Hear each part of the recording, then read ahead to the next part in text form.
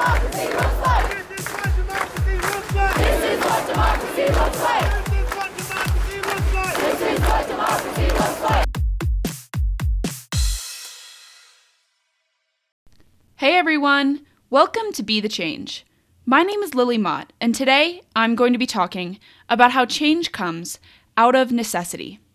This week's guest is Andrea Alejandra Gonzalez, who is a queer mestiza youth organizer and advocate. I really loved Andrea's energy and passion, and I know you will too. I'm super excited to share this conversation with you. So, without further ado, let's get started.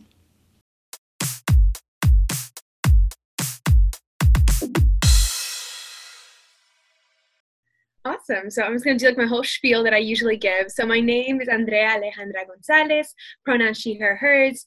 I am a queer mestiza youth organizer and advocate. I've been an organizer since I was 15 years old, and I've been working at the intersection of race and gender justice since the age of 15. But recently, I have been working more with abolitionist theory, and I call myself an abolitionist. I advocate for the abolition of prisons and police, as well as the transformation of our society as a whole, and reimagining the systems that we interact with and the way that we interact with each other.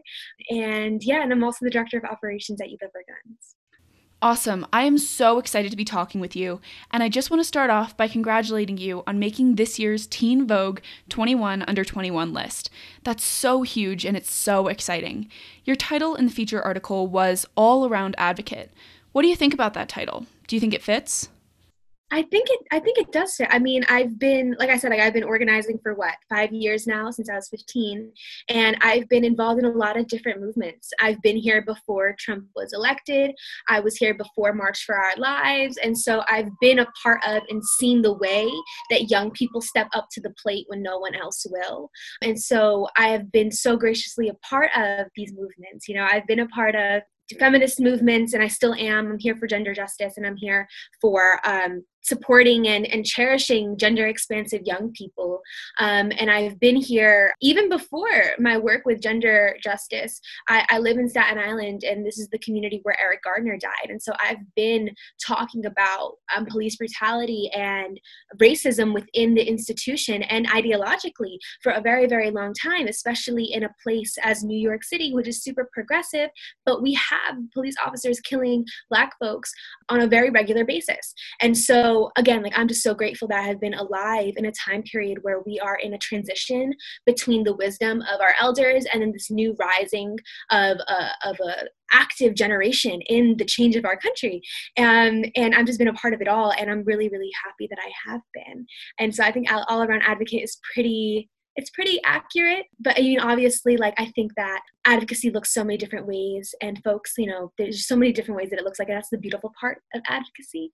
And definitely in some topics, I'm a little bit still, there's a word for it. I'm still a novice in talking about some topics, but I do think that I like to give my heart and my soul and everything about my energy to every single movement that I can, just because I want to make sure that the resources that I do have are being given to folks who are really truly making change on the ground. But I was thinking about that article, and I was really hoping they would really tap into this side, because on my Instagram I call myself a radical lover, and I was like, that'd be super cool if they called me that, but they didn't, and that's totally fine. But yeah, All Around Advocate's still really cool. I love that title so much, and it definitely seems fitting. I'd really like to talk some about your work as a queer mestiza advocate. What challenges have you faced, and what experiences did you have that brought you to this position in life, where you felt like you needed to advocate for those communities? Absolutely. And so I think it's really important to consider that everybody who's an organizer right now, or has ever been an organizer, comes to this work because it's out of necessity. Someone who is dedicated to uplifting communities are often here because they have experienced violence in their own capacity. And so they're here because they've seen the way that they have personally been impacted by violence of any kind, just not gun violence, because, not having food on the table is violence, not having clean water is violence.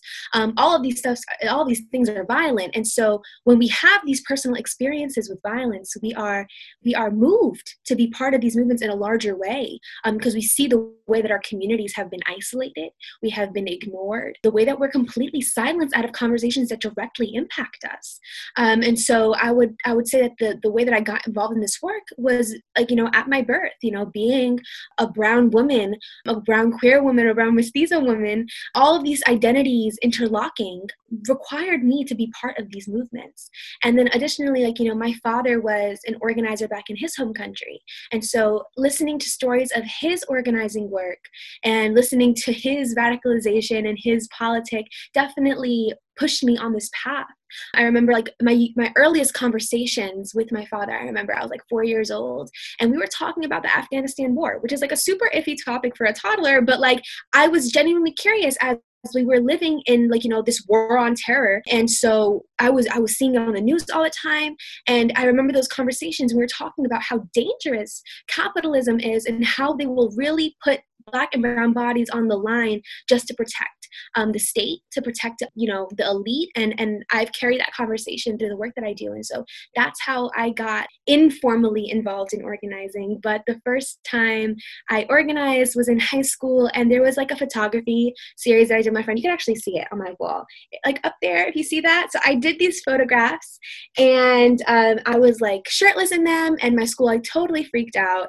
And it was a whole thing in my community, because I live on Staten Island, so it's a very small community. And so having these photos of a teenager talking about rape culture and talking about the criminalization of the bodies of girls was a very intense topic on the island. And so with that project and with that movement that I started at my school, I was really involved head first into organizing and mobilizing my community members into talking about gender-based violence. And yeah, I think that answers your question. Definitely. Thank you so much for sharing that background.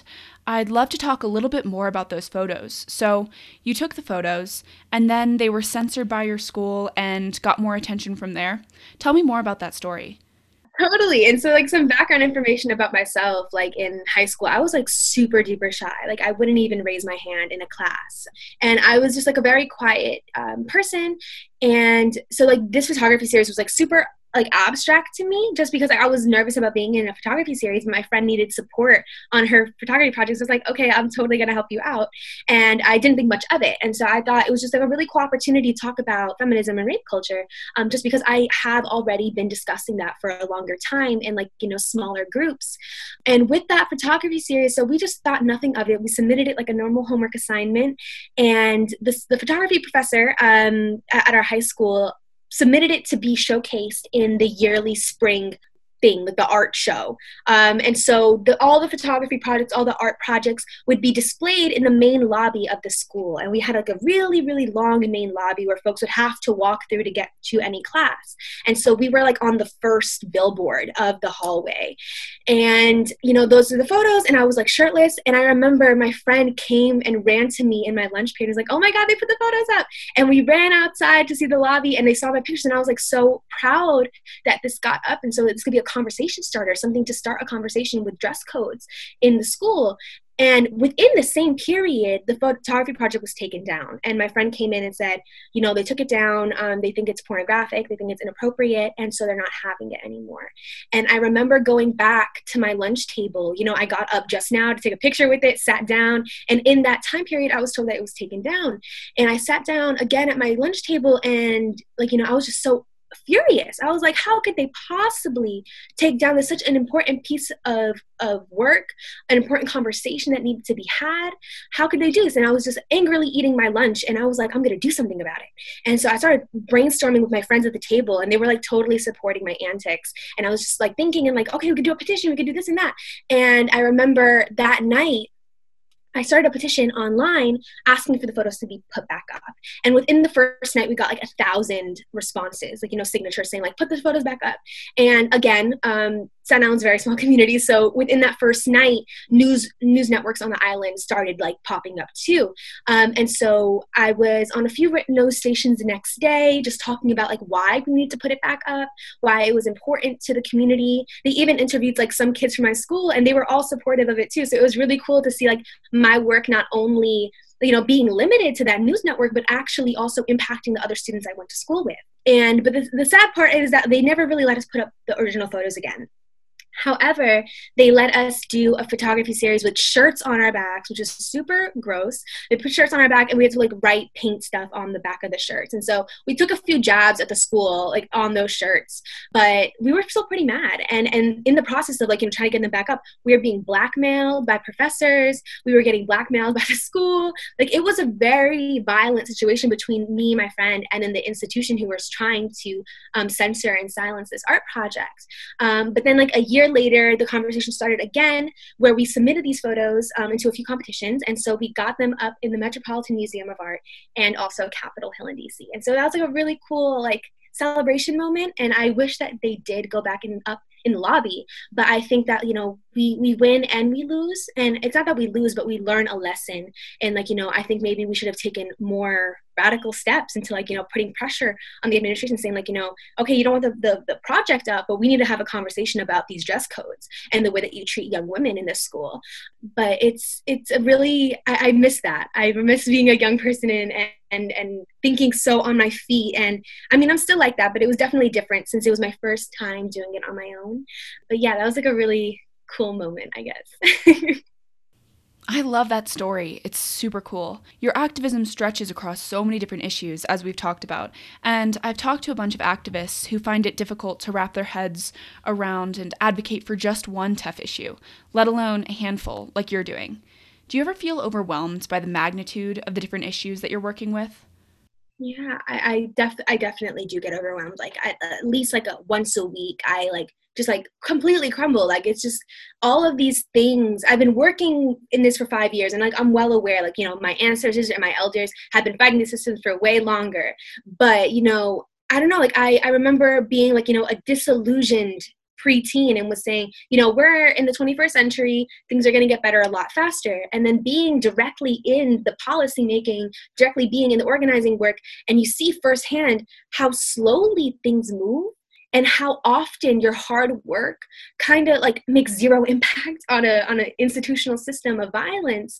It's disheartening. Like, you look at the way that you put your whole heart into it, and the systems are still broken. I mean, not broken, like they're working as intention, but they're still acting in the same type of violent way. And if not, they are evolving their violence in order to become more covert.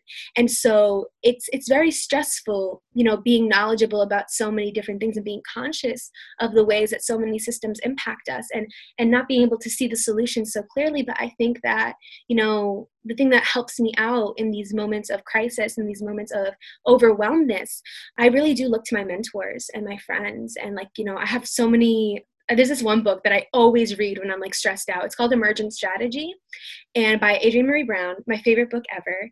And she talks so much about Afrofuturism and just also like the hope that we have, and like this ability to be in this moment and do something about it is so important, because no matter what we do, no matter what we want to do, or no matter what we do with our time right now, the future is coming. That is 100% certain. The present is only a fleeting second, and the future is already here. And so it's really important to do something in this exact moment, because the future is going to be impacted by whatever thought that you have, whatever action that you take. And so nothing is too small for the future.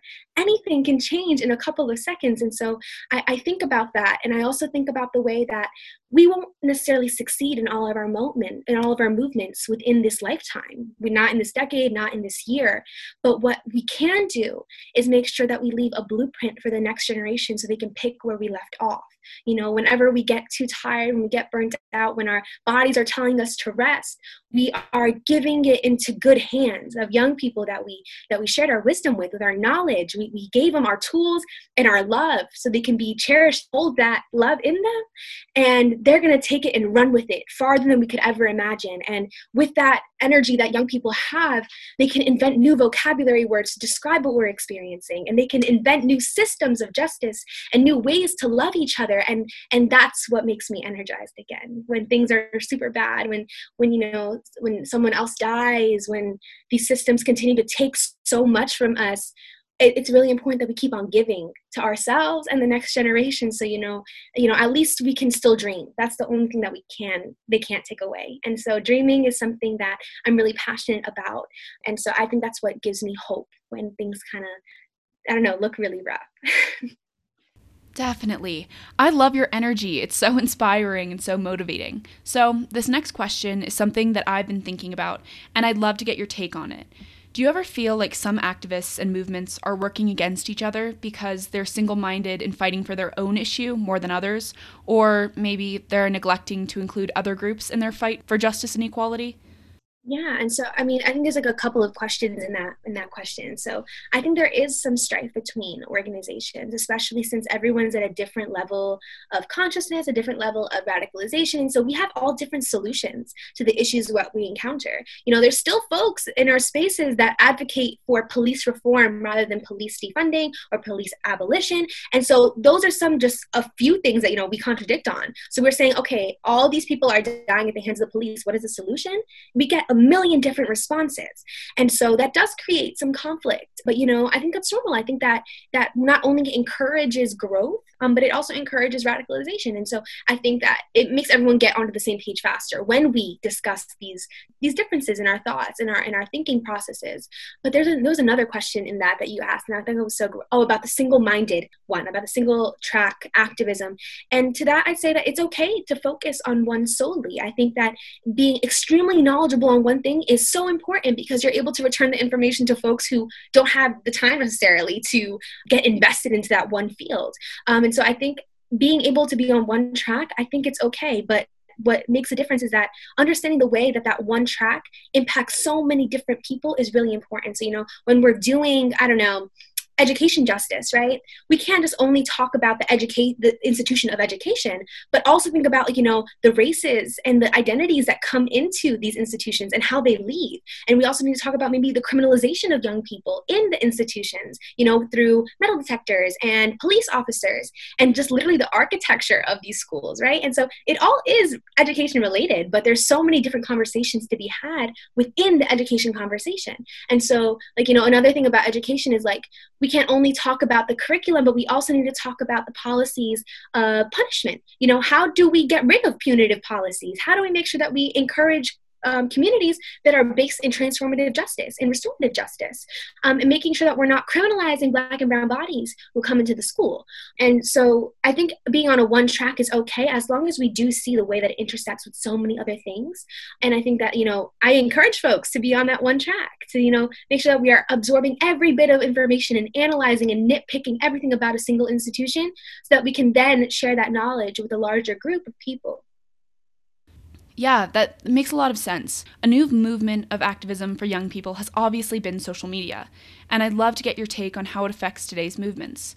How has social media affected your activism, and what advice do you have for people who may be using it as a tool? Awesome. I'm so happy you asked that. So I think social media definitely has its pros and its cons. In terms of pros, it's such an amazing platform to connect with other young people. Every single young person is on it. And that's a whole different conversation about the monopoly of social media and how they're just brainwashing us to always be on a screen. But, the positive of that is that we have access to a platform constantly. In the past, it used to be at rallies or at panels that you only got to encounter this incredible language and this incredible knowledge. But now on social media, it's accessible. It's tangible. We can touch it. We can edit it. We can interact with it. We can analyze it all in the moment. And I think that's so beautiful. That's how we develop our knowledge. That's how we bring people into our movements when we make it accessible. Because a lot of times when I meet young people, the thing that's pushing them away from joining an organization or doing a thing is that they don't think they know enough to be part of something. And so when you have social media and you have all that knowledge accessible, you get to, guide people towards that. And they feel encouraged to learn more. But then on the flip side of that, social media is incredibly performative. We know that, the way that people only post certain pictures so they look really good, or they post only vacation pictures to look like they're always on vacation, or people posting graphics and then doing none of the work afterwards. And so, you can put a bunch of pretty infographics about, the prison industrial complex, but if you're not actively organizing these people, or at least giving them the tools to continue that knowledge building, or I don't know, figuring out a way to support the organizers that are doing the work, it kind of just ends. Like there's just like a point where people just don't want to look anymore because there's no like ways to go. And so I think that's like really important that we're not being performative about it. We can't just pretend and like put on a show that we care about Black lives and we care about these things. It's not like it's becoming a trend. That's what it is. You know, like the way that Fashion Nova talked about Breonna Taylor's death and George Floyd's death, but did nothing to donate to those families, or did nothing to support the people who were being jailed at these protests. And so it's all very for show, and it's very, very dangerous to do that. And the thing with Blackout Tuesday, that was so dangerous. Everything. I mean, I think the idea in the beginning was like pretty okay. I think the organizers said that, you know, it was a day where like, you know, allies would just kind of sit back and learn and not take up the space with like, you know, absent-minded things. And that's a pretty good idea. You know, a lot of times our feeds are filled with a lot of nonsense. And so if it was like just a day filled with infographics and knowledge and resources, that'd be a pretty cool thing. But what people did instead was put a black square and hashtag it Black Lives Matter, therefore polluting the Black Lives Matter hashtag, completely destroying the timeline and the algorithm with black squares, and completely silencing all the things that were happening that day. That day, there was probably hundreds of protests happening internationally. That day, probably hundreds of people were arrested. Those were the things that needed to be highlighted. And instead, we just had a feed full of black squares. And that's incredibly performative. That was like, you know, saying like, oh, I support Black lives, so I'm going to post a black square. And what did that do? Did that protect a black life? You know, did that share a resource? Did that free someone from a jail? Like, it did none of that. And so I think social media can be used for good. Social media is the reason why we have like, you know, really cool protests. When we share a flyer online, we have so many folks coming and panels and information, and that's beautiful. But there's a line to be drawn when it comes to this stuff. And sometimes false information can be spread as well. Like I know there's like a lot of accounts right now that are kind of, I don't know, taking over these spaces to be like, you know, the highest authority on social justice. And it's just not helpful whatsoever. And it's not even a good take on the issue. Like it's a super superficial one. And so it's difficult to see like, you know, the pros and the cons, and they kind of even out at the end. But it's also just really important to consider that social media is only one tool in our really big organizing toolbox. There are so many things that we can do. And so utilizing social media isn't a bad thing, but just make sure that we're recognizing there's other tools and other means to be used in order to get, you know, to our collective liberation. Definitely. That's a really interesting perspective. Thank you for explaining that. I have kind of a lighter question now. What do you do for fun or to de-stress when you need a little break from your activism? Okay, that's a really good question. I love seeing my friends. You know, pre-pandemic, I would see them in person, but you know, I would like call up a friend when I feel really anxious or I need to just vent. Like, you know, just hearing someone else's voice other than like my own feels really good sometimes. And I also love to buy flowers. I love flowers. I love gardening. Like in the summertime, I had my own little garden. I had like an amazing harvest of jalapenos this year. So I love gardening, and that's what was like my go-to de-stressing in the summertime. And again, like books. I love books, and I've been like for the past few years I've been like so focused on getting information about social justice from nonfiction books, and so that kind of like drained me a little bit. I was like, I need to get information. It was like kind of like an obsession I had. But now for a class I recently take for school, it was a Black women's writers class, and we had to read Octavia Butler's Parable of the Sower, and it changed my life. Quite literally changed my life, and I completely recommend it to anybody. But like, I think that gave me the most information about social justice and envisioning a brighter future, a liberated future, more than any other book I've read. And so I love reading science fiction books. Like, I'm a total nerd. I love science. And what's another thing? I like to dance as well. I love dancing. I'm not a professional dancer in any kind of way, but I do enjoy like just dancing in my room, or like dancing in the sunshine in the summertime. That was like my go-to thing too. Oh, that's so cool. I love the dancing tip. That's great. So I have kind of a signature question that I like to ask all of my guests. Lots of young people, particularly college students, want to create change and they want to make a difference around the world, but they may not know where to get started. What advice do you most want to share with these young people? Yeah, so I think that I have like, there's so much things to be said about folks who aren't involved yet, but, I think first centering like, love as the most important thing. Like, we're not doing this for ego. We're not doing this for popularity. We're not doing it for followers. We're doing it for love, for ourselves, for the community. And I think that should be like the rooting thing that everyone does this work for. Love for a brighter future, love for everything in this world. And I think that's something that people should really center. And then also, for anyone who hasn't gotten involved, activism does not look like one way. You do not always have to be on the front lines kicking gas cans back at the police. That is not the only role that exists. There are healers, there are teachers, there are video editors, there are lawyers. There are so many people necessary in this movement. So you don't have to major in poli-sci to be an activist. We need anti-racist doctors. We need anti-racist teachers. There's so many different ways. The ways are infinite.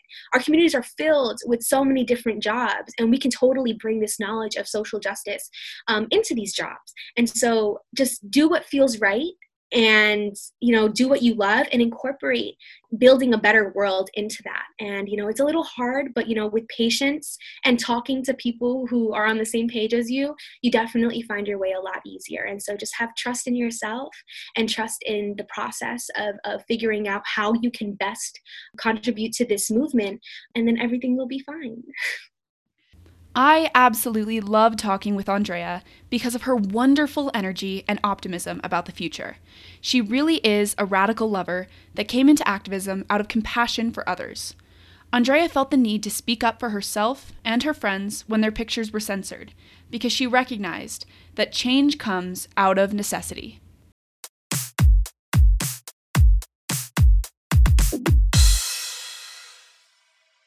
Thank you so much for listening to this episode, and you can follow Andrea on Instagram at MestizaWomanist. If you want to talk about anything I mentioned, please reach out to me by email at lily@bethechangepodcast.org or on Instagram at bethechangepodcast. Tune in for my next episode, but until then, be the change you wish to see in the world. Bye, guys!